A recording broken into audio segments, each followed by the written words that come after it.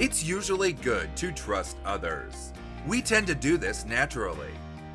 But as we continue our October series on the biggest ways you might hurt your security online, we come to method number 4, defaulting to a position of trust.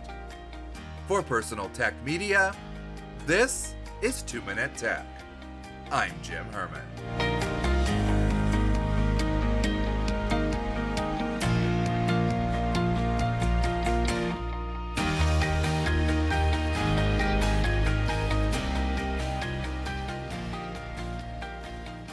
When it comes to online safety, trust can be a dangerous thing.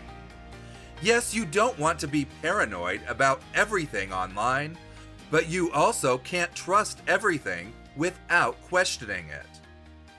Obviously, we hear a lot about false information.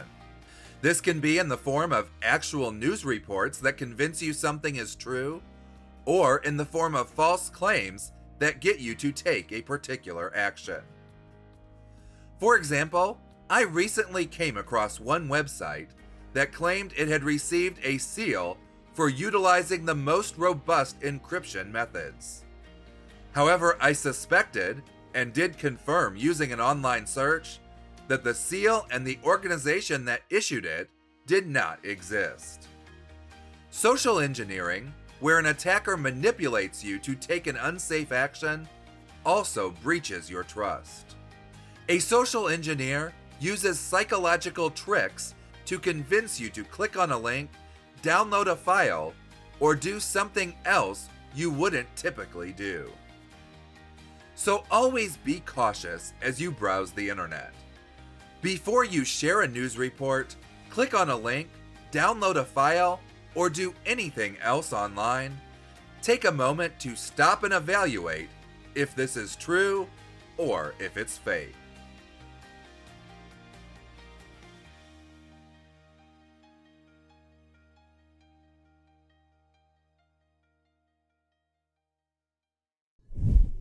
Thanks for listening. If you have a tech question, we'd love to help you. Visit 2minute.tech/contact for a list of ways to contact us, and we could answer your question in a future episode.